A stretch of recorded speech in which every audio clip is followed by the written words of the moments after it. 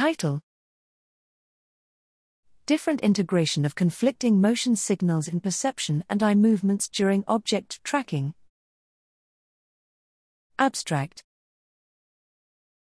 The processing of visual motion signals is pivotal to accurate sensory motor control. To successfully intercept an object in motion, the brain needs to take into account the object's velocity together with neural and motor delays.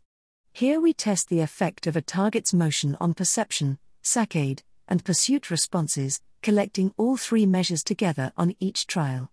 Motion information may have different effects on these three processes. Semencini et al., 2012, Sparing et al., 2011. Our comparison across the three different systems make use of a moving target that contains a second motion signal unrelated to its displacement, the double drift stimulus.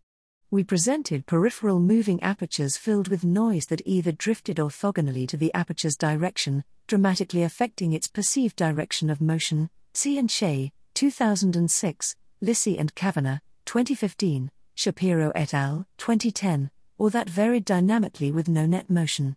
Participants were asked to saccade to and track these targets with their gaze as soon as they appeared, Rashbase, 1961, and then to report their direction. In the trials with internal motion, the target disappeared at saccade onset so that the first 100 milliseconds or so of the post-saccadic pursuit response was driven uniquely by peripheral information gathered before saccade onset. This provided independent measures of perceptual, pursuit and saccadic responses to the double drift stimulus on a trial-by-trial basis. There was nevertheless a strong dissociation between saccadic responses on one hand and perceptual and pursuit responses on the other.